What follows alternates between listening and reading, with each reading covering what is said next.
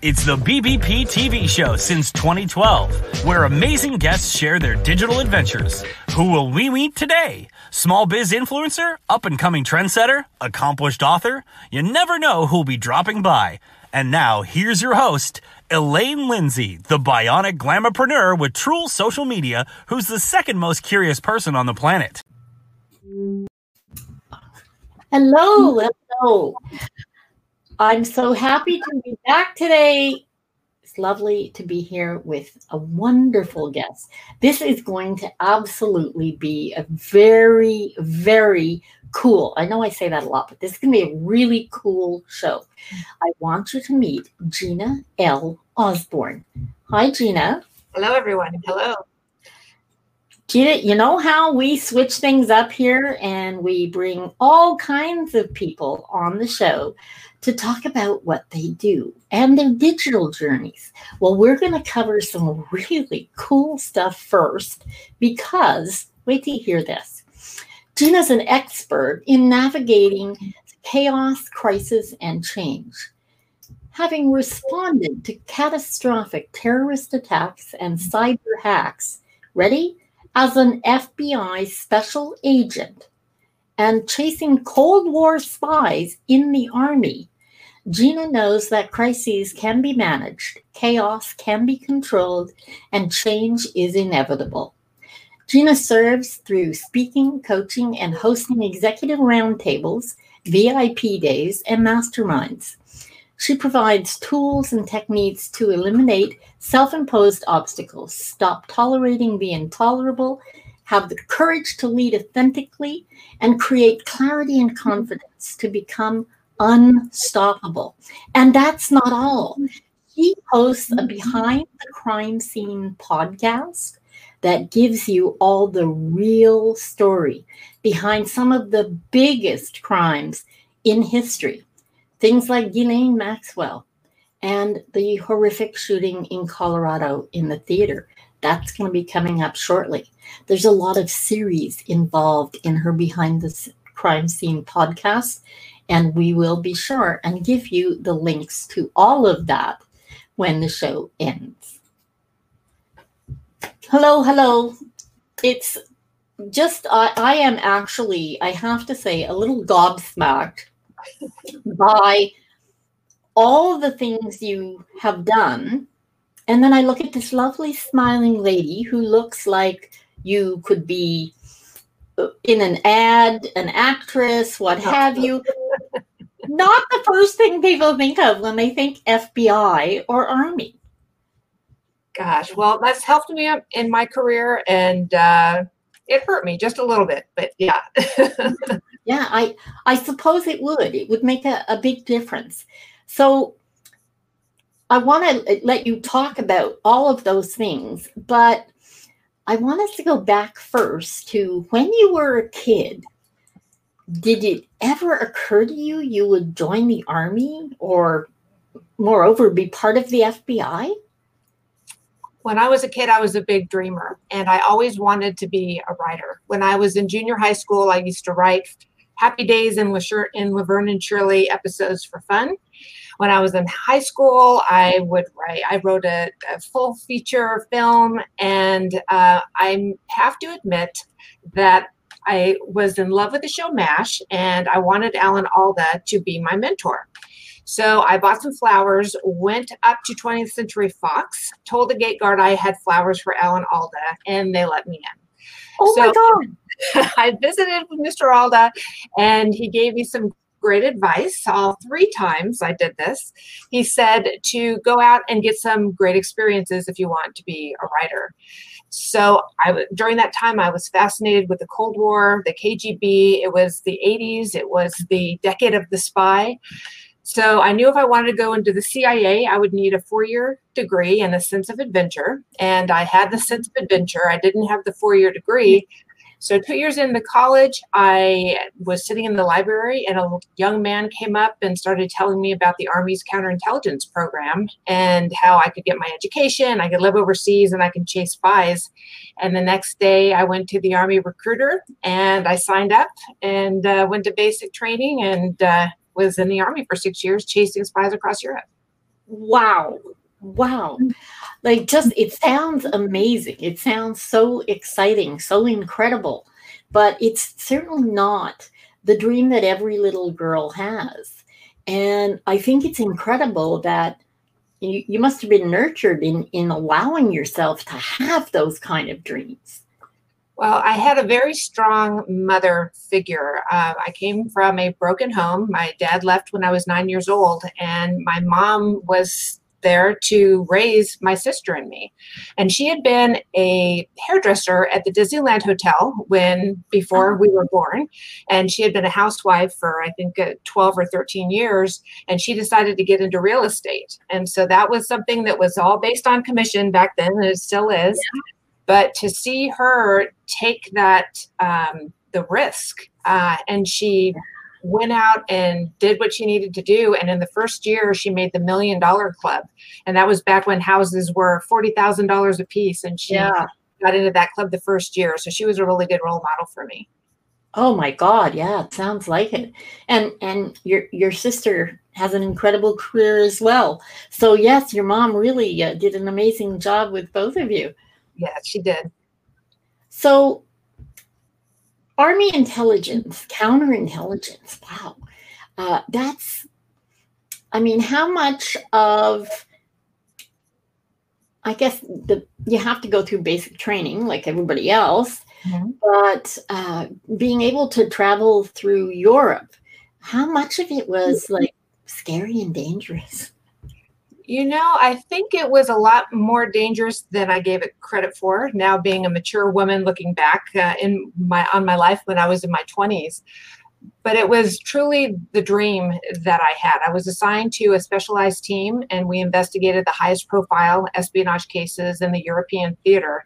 So, whenever a case would happen, they would say you have to come in out of the blue in the middle of the night, and we could be on the road for a few days to a few months chasing somebody who was trying to sell secrets, American secrets, to the Soviets.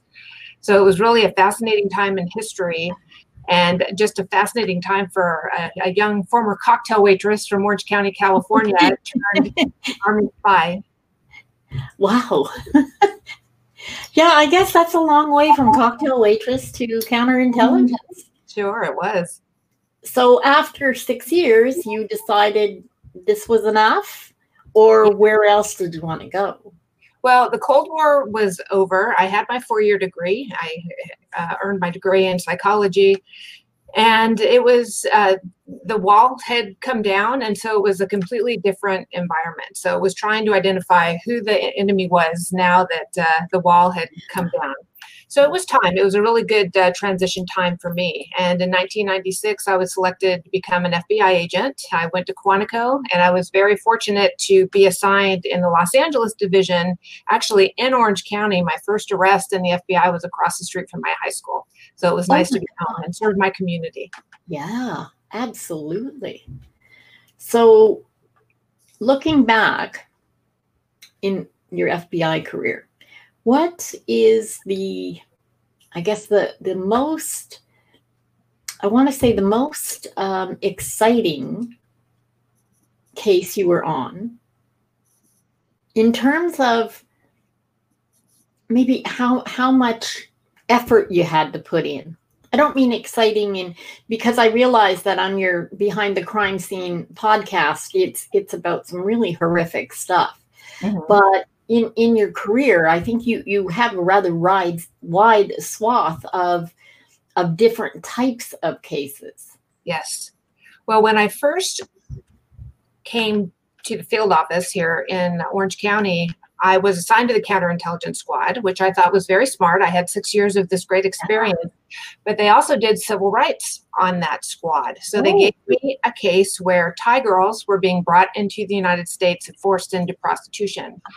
And here in Orange County, California, there is a district called Little Saigon, and it's the largest population of Vietnamese people outside of Vietnam. And these Vietnamese gangs they were the ones who were bringing these Thai girls in and forcing them into prostitution. So I was very fortunate to link up with a detective with the Westminster Police Department by the name of Tommy Ratcliffe. And at the time, the FBI and the Westminster Police Department really didn't get along. There had been some sort of rift, but I had no idea. And I just went over to the department and said, hey, you want to work this case together? And it took the chief to approve of me working just one case. And that one case turned into 5 years being on this task force in the basement of the Westminster Police Department as the only FBI agent and the only woman investigator on the team. But it was fascinating because we worked everything from the organized crime, violent crime, loan sharking, extortions, murder for hire. So any major violent offenses that were going on in Little Saigon during that 5-year period, I was a part of it. Wow. So I would say that was probably a time in my life before I got into management that I was running around making a difference. No, I think you made a difference the whole time, but it is certainly different when you're in the field. I assume have absolutely no knowledge of that. From Little Saigon, tell me where you went, because what I think is really incredible and what relates so much to the digital audience is the fact that you got into cybersecurity. Yes, I did. So after the reason why I left Little Saigon was because of 9/11. So after 9/11, pretty much everyone worked terrorism for an extended period of time. I became the counterterrorism program coordinator for the Los Angeles division. And then I also ran a squad that anytime there was a terrorist attack in Southeast Asia or India or Australia, my team would go over if an American person or an American interest was a victim of that terrorist attack. So I did that. And then in order for us to promote in the FBI, we have to go back to the mothership. And so I went on to our inspection staff. And that's where the FBI would go out every 2 weeks. We would inspect an office, a field office, and all of their programs and their finances to make sure that they're effective and efficient. But none of the team leaders on the inspection staff wanted to look at the cyber programs because nobody had experience. And cyber was relatively new for the FBI. This was in 2005 that I started doing this. So I volunteered, and I'm a big believer, volunteer, because you never know where it's going to take you. And then I sort of became the subject matter expert on program management for the cyber program for the FBI while I was back at headquarters. And again, opportunities open when you open yourself up for those opportunities. And right when I was leaving headquarters, Los Angeles, they created an assistant special agent in charge position strictly for computer forensics and cyber investigations. And so for the last 11 years of my career, from 2007 until 2018, I ran that program. And it was the largest cyber program in the FBI. In the FBI, yeah. So having it,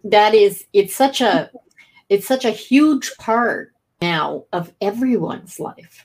Yes. Cybersecurity is critical for every single person that has a smartphone or a computer. Yes.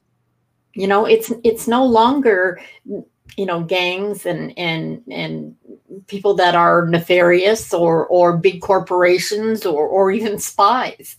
It comes right down to, you know, John Q. Public, who's got his smartphone in his hand. He has to be concerned about cybersecurity, right? Oh, absolutely. And when I go out and I speak with boards, I tell them the weakest link is the human side of it. Because if you're clicking on the links, if you don't have strong passwords, that's the weakest link that's going to get your entire corporation in hot water.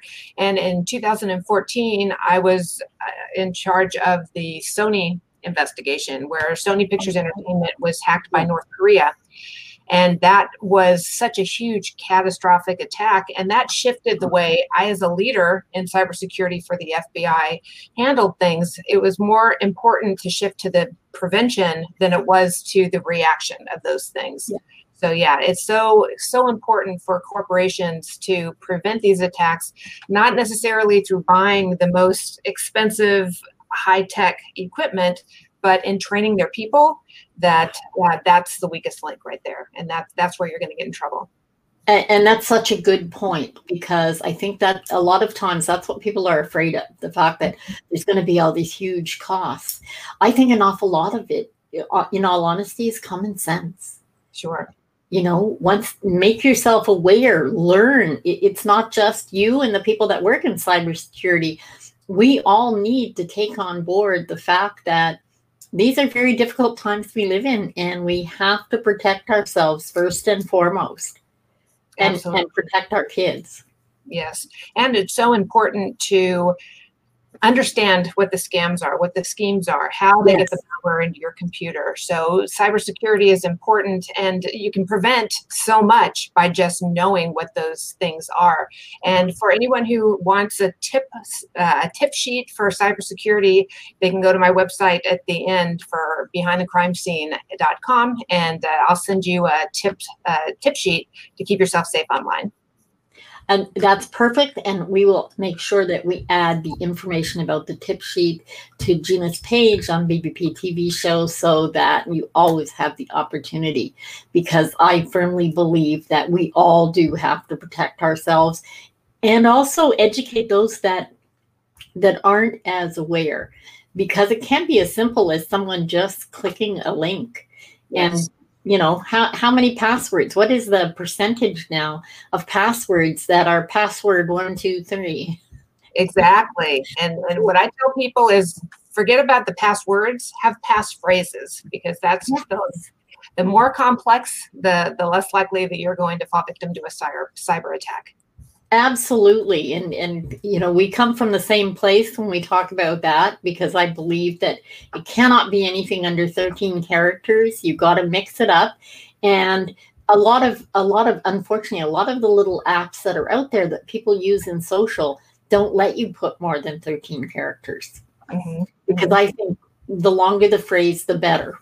Absolutely. Yeah. Mm-hmm. And, mix it up, use numbers in there. My sister thinks it's really funny when she comes over, she wants to always ask for the household network password, not because she wants it, because there's a swear word in there, and she likes to make me uncomfortable in front of my father. Why does she do that? Yeah, siblings, I tell you.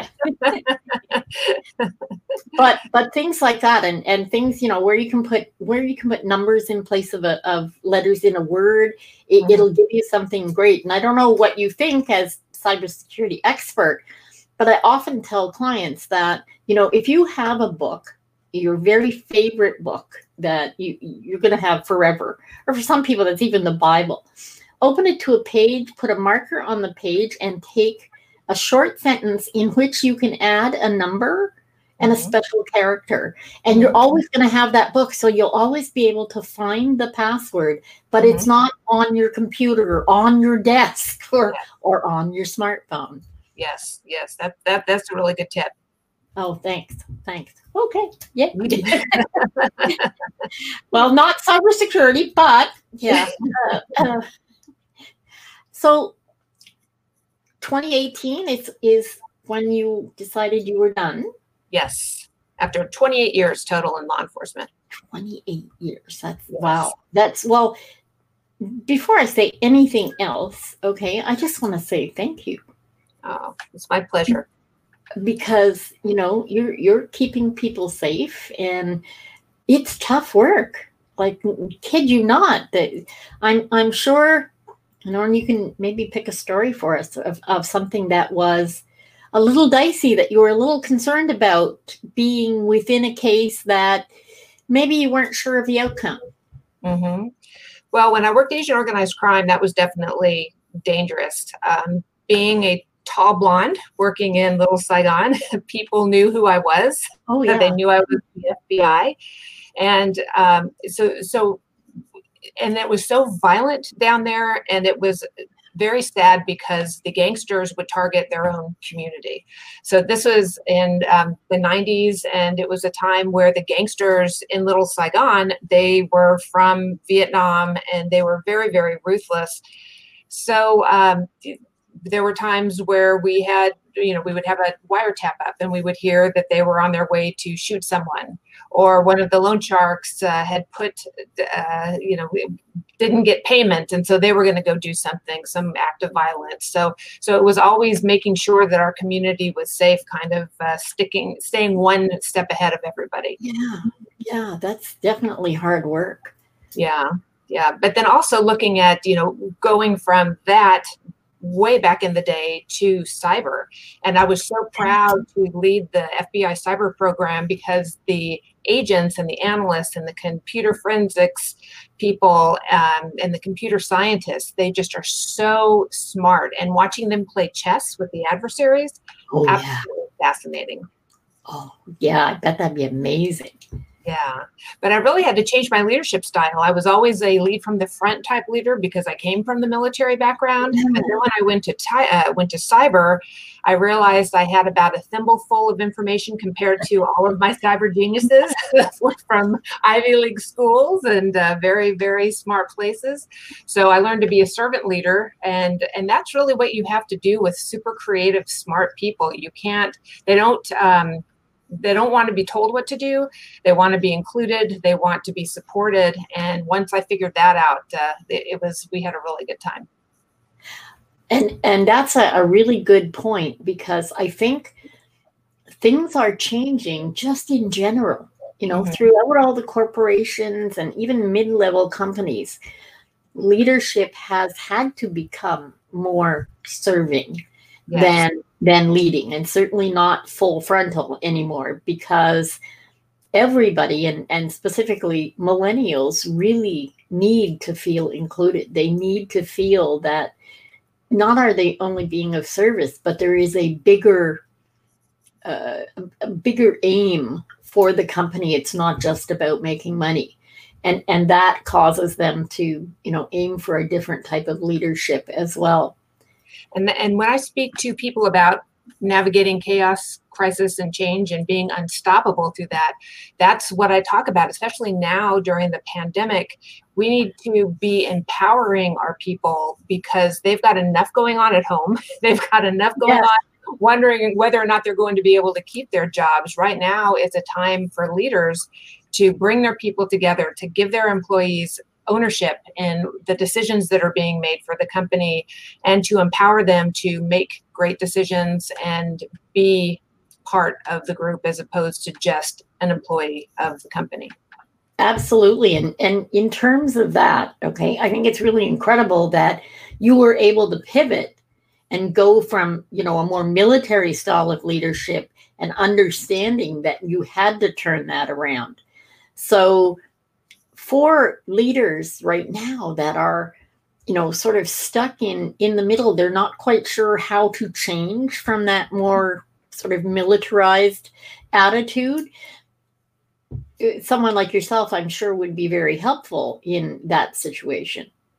Well, I think you have to know yourself. And the one thing that I recognized when I first became a leader in cyber was that I would lead from the front and I would turn around and I wouldn't see anybody behind me. So you really have to be aware of what's going on in your business and I told everyone, I said, look, I never want to be the empress who wears no clothes. If I find out that I'm out there wearing no clothes, you're all going to be beheaded.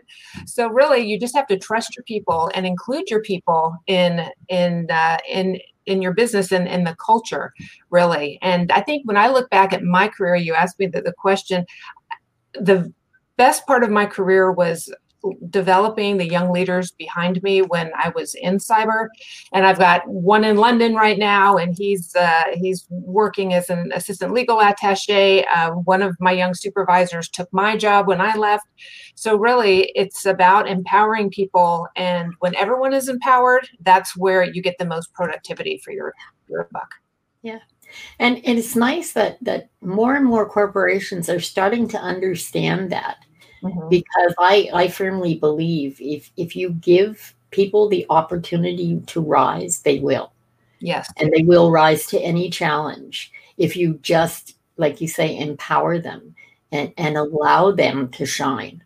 Yes. I was just interviewing the former chief of police for Aurora, Colorado, where they had that massive shooting, movie theater shooting back in 2012. And he told me his entire story. And I told him at the end, I said, you know, you had so many people making so many command decisions in the height of this chaos and this crisis. You must be a really, really great leader, because otherwise these people would not have been able to have saved, I think, 27 people. They made the command decision that instead of waiting for the paramedics to come in, they were going to put these victims of this horrific shooting into the patrol cars and take them to the hospital. And every person with a pulse that they took to the hospital lived. Yeah. Mm-hmm. Oh, and that's being able to think on your feet like that is also quite incredible. Yes. And I'm sure it comes with the territory. Okay, like being in the FBI and being even in the military, you have to be able to think on your feet. And that doesn't necessarily happen in corporations. Leaders sometimes, they go through the Ivy League schools, they get a position, they're at the top, head of corporations, but they've never really been kind of trial by fire in anything sort of, it's like real human. Kind of what I want, you know what I mean? It's not like they've ever had to have a do or die situation. It's all kind of, white collar and nothing that is life or death. So it can be difficult for a lot of them, I know, to rise to that occasion, to be able to pivot as you did and understand that, perhaps the leadership needs something a little different. And it's kind of why we are where we are in a lot of corporations at the moment. Yes, I agree. And in these chaotic times, in these times filled with crisis, it's so important to know that you can learn how to deal with chaos and crisis. I wasn't born with it. I had been in various situations where I had to stretch my muscles and I had to stretch myself and step outside of the box and have to do that. And if we have the confidence within ourselves, coming from a place of empathy, coming from a place of the softer leadership skills, that people will be a lot more successful in this type of culture, in this type of environment. Yeah, absolutely. And I think it's, one, very timely, but it's really interesting that you went from the FBI to a coaching role in which it is about compassion and empathy and completely the opposite of probably what you had to deal with in terms of the type of people, not in cyber so much as you would be, one-on-one with people in Little Saigon. For instance. So yeah. I think it's all about treating people with respect. So whether I was in Little Saigon working with a gang member or briefing the director of the FBI, it doesn't really matter, because when you're in a leadership position, you need to treat everybody the same. And I think that's where your authentic leadership style comes in. And I think that's what gets people to respect you and know that you're genuine and that you care about them. And that's so important right now in becoming unstoppable in dealing with chaos, crisis, and change. Absolutely. And I think that's a really good point, is leadership with your people rather than for your people. Yes, absolutely. Yeah. So let's go into where you are now. And it is, you deal with, dealing with chaos, crisis, and change. How is that similar, but how is that different from, say, your last position in cybersecurity? Well, I think it's similar because I like to serve people. I like to help people be the best that they can be, to stretch and to learn and to think outside of the box and to do great things, because I consider that part of my legacy, especially when I look back on the FBI. But what I can do now is continue that and help others be better leaders, be more compassionate leaders, be able to navigate chaos, crisis, and change in a way that maybe they didn't think about because they haven't been in those catastrophic situations like I have. But I don't want to put them in a catastrophic situation. However, I want to share the tools that I learned when I was in those situations to have them, to help them be better at what they're doing and more successful and be more productive and financially, get the ball down the road as well. Absolutely. Absolutely. And I think that's a really good point of you passing on those tools. The lessons that you learned, being able to pass them on without having people having to go through any kind of crises or chaos, which I think makes a great deal of sense.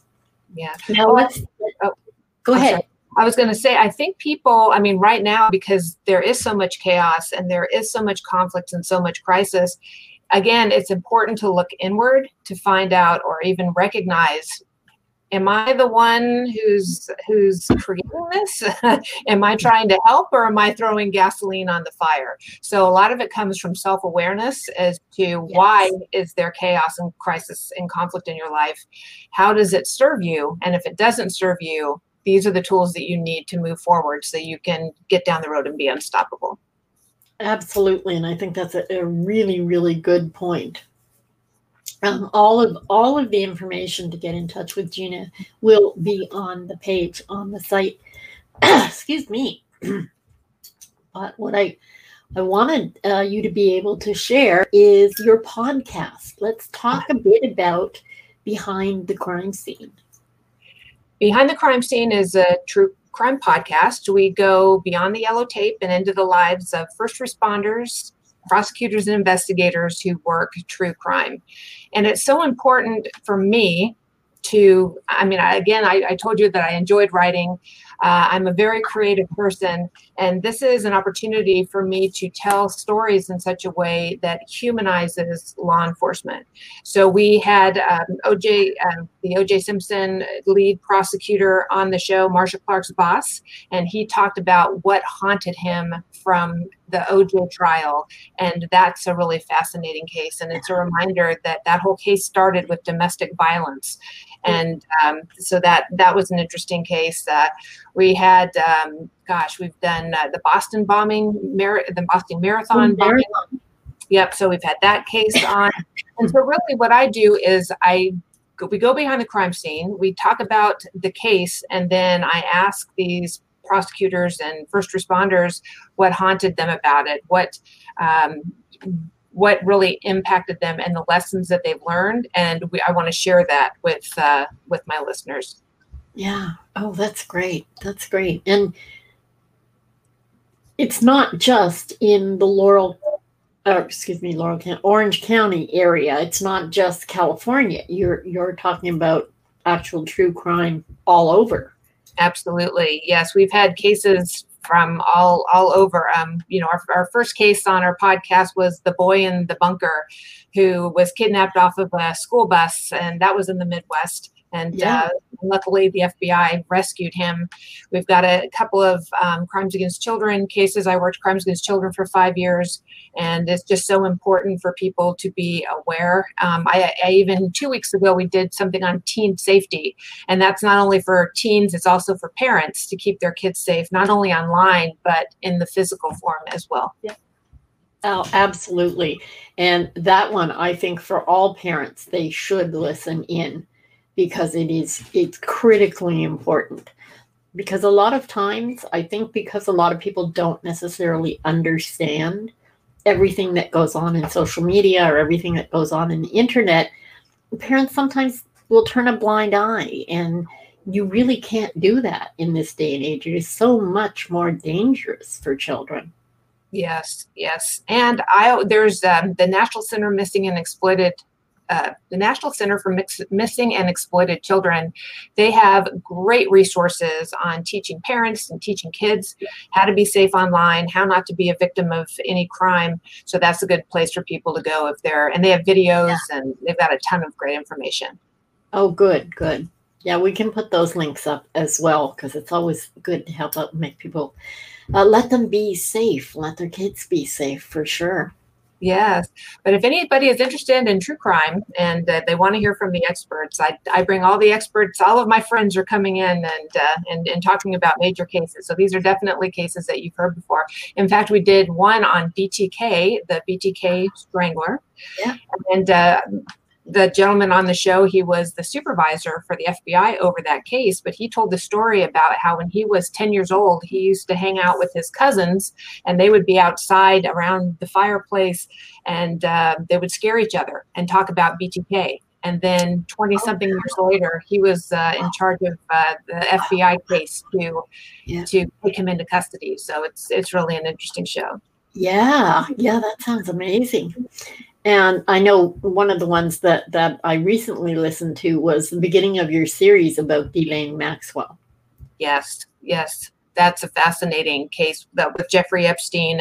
And it's very rare for a woman to be a pedophile, to be a predator like that. And because usually women, I mean, if they do something like that, it's going to be more for emotional reasons or psychological reasons versus the physical reasons why a man would do something like that. But I think it's going to be very interesting to see if names come out of the other people who were involved in abusing these survivors. So once a month, we have a show on that, on Ghislaine Maxwell. We call it the Maxwell Chronicles. And we talk about the latest and greatest news on Ghislaine Maxwell. Yeah, and I think there's nothing better than getting it from the people who actually deal with these things. So the beauty of your podcast is this is not third or fourth hand. It's actually coming from the people that were involved. Yes, absolutely. Yeah. It's always better to get the real story, right? Yeah. And it humanizes law enforcement, and we can see that we do have a sense of humor. It might be a little off sometimes, but we do have a sense of humor, and we can be entertaining. Oh, not only that, you can be very empathetic and very compassionate. Yeah, no, absolutely. You know, and it's unfortunate right now that people are losing sight of that with what's going on, and it's not just in America. It's going on everywhere. So it's kind of nice to get something from the other side and see that law enforcement is also human. Thank you. Yeah, that's what we aim to do. Absolutely. So I'm about to wrap us up here.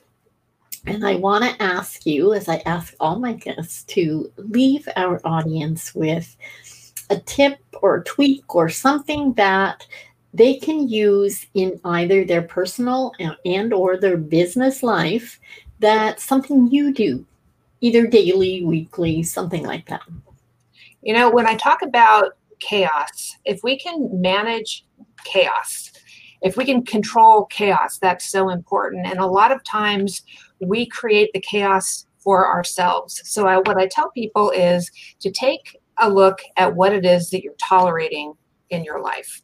The things, whether it's a leaky faucet, whether there's boxes that need to be unpacked, whether it's a relationship, you know, we don't need to, if we just write those things down, and if we start eliminating the things that we tolerate, that's going to expand our ability and the space within our minds to deal with the crisis, as opposed to just being stuck on the treadmill of being involved in chaos all day long. So if you write it down, prioritize that list, and then just start knocking them off. Okay, so every time I go into the kitchen now and my faucet is fixed, you know, that makes me feel like I've accomplished something.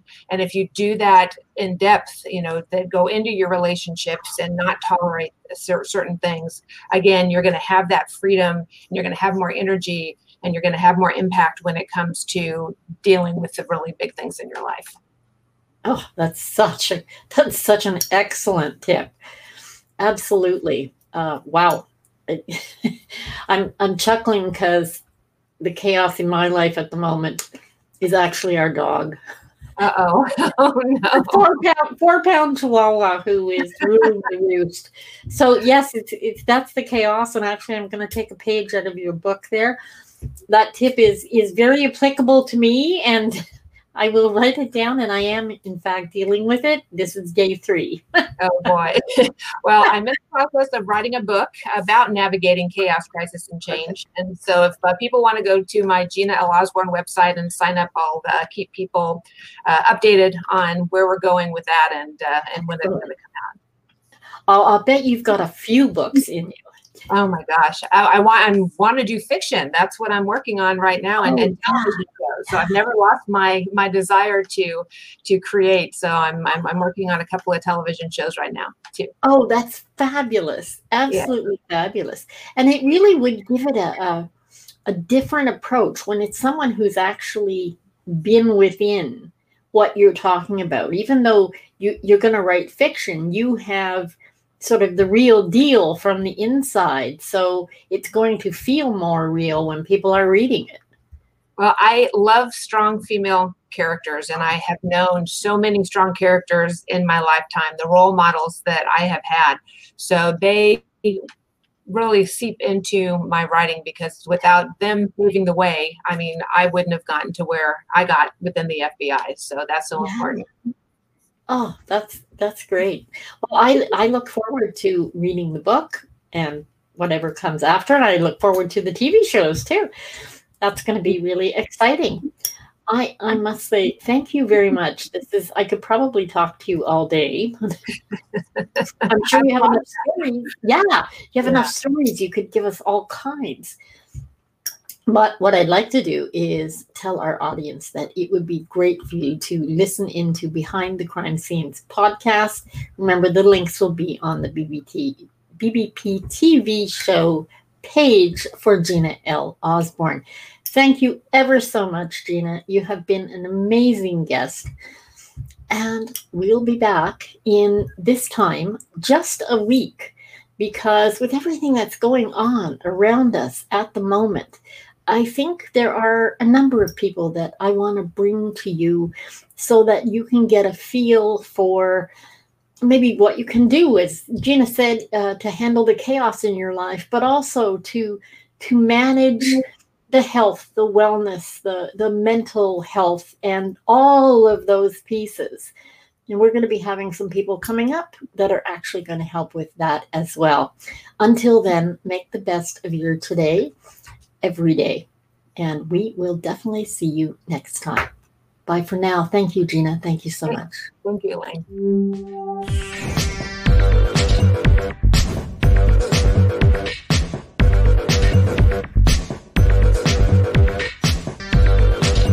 Brought to you by BBP TV Show and Truel Social, helping small biz navigate the digital world.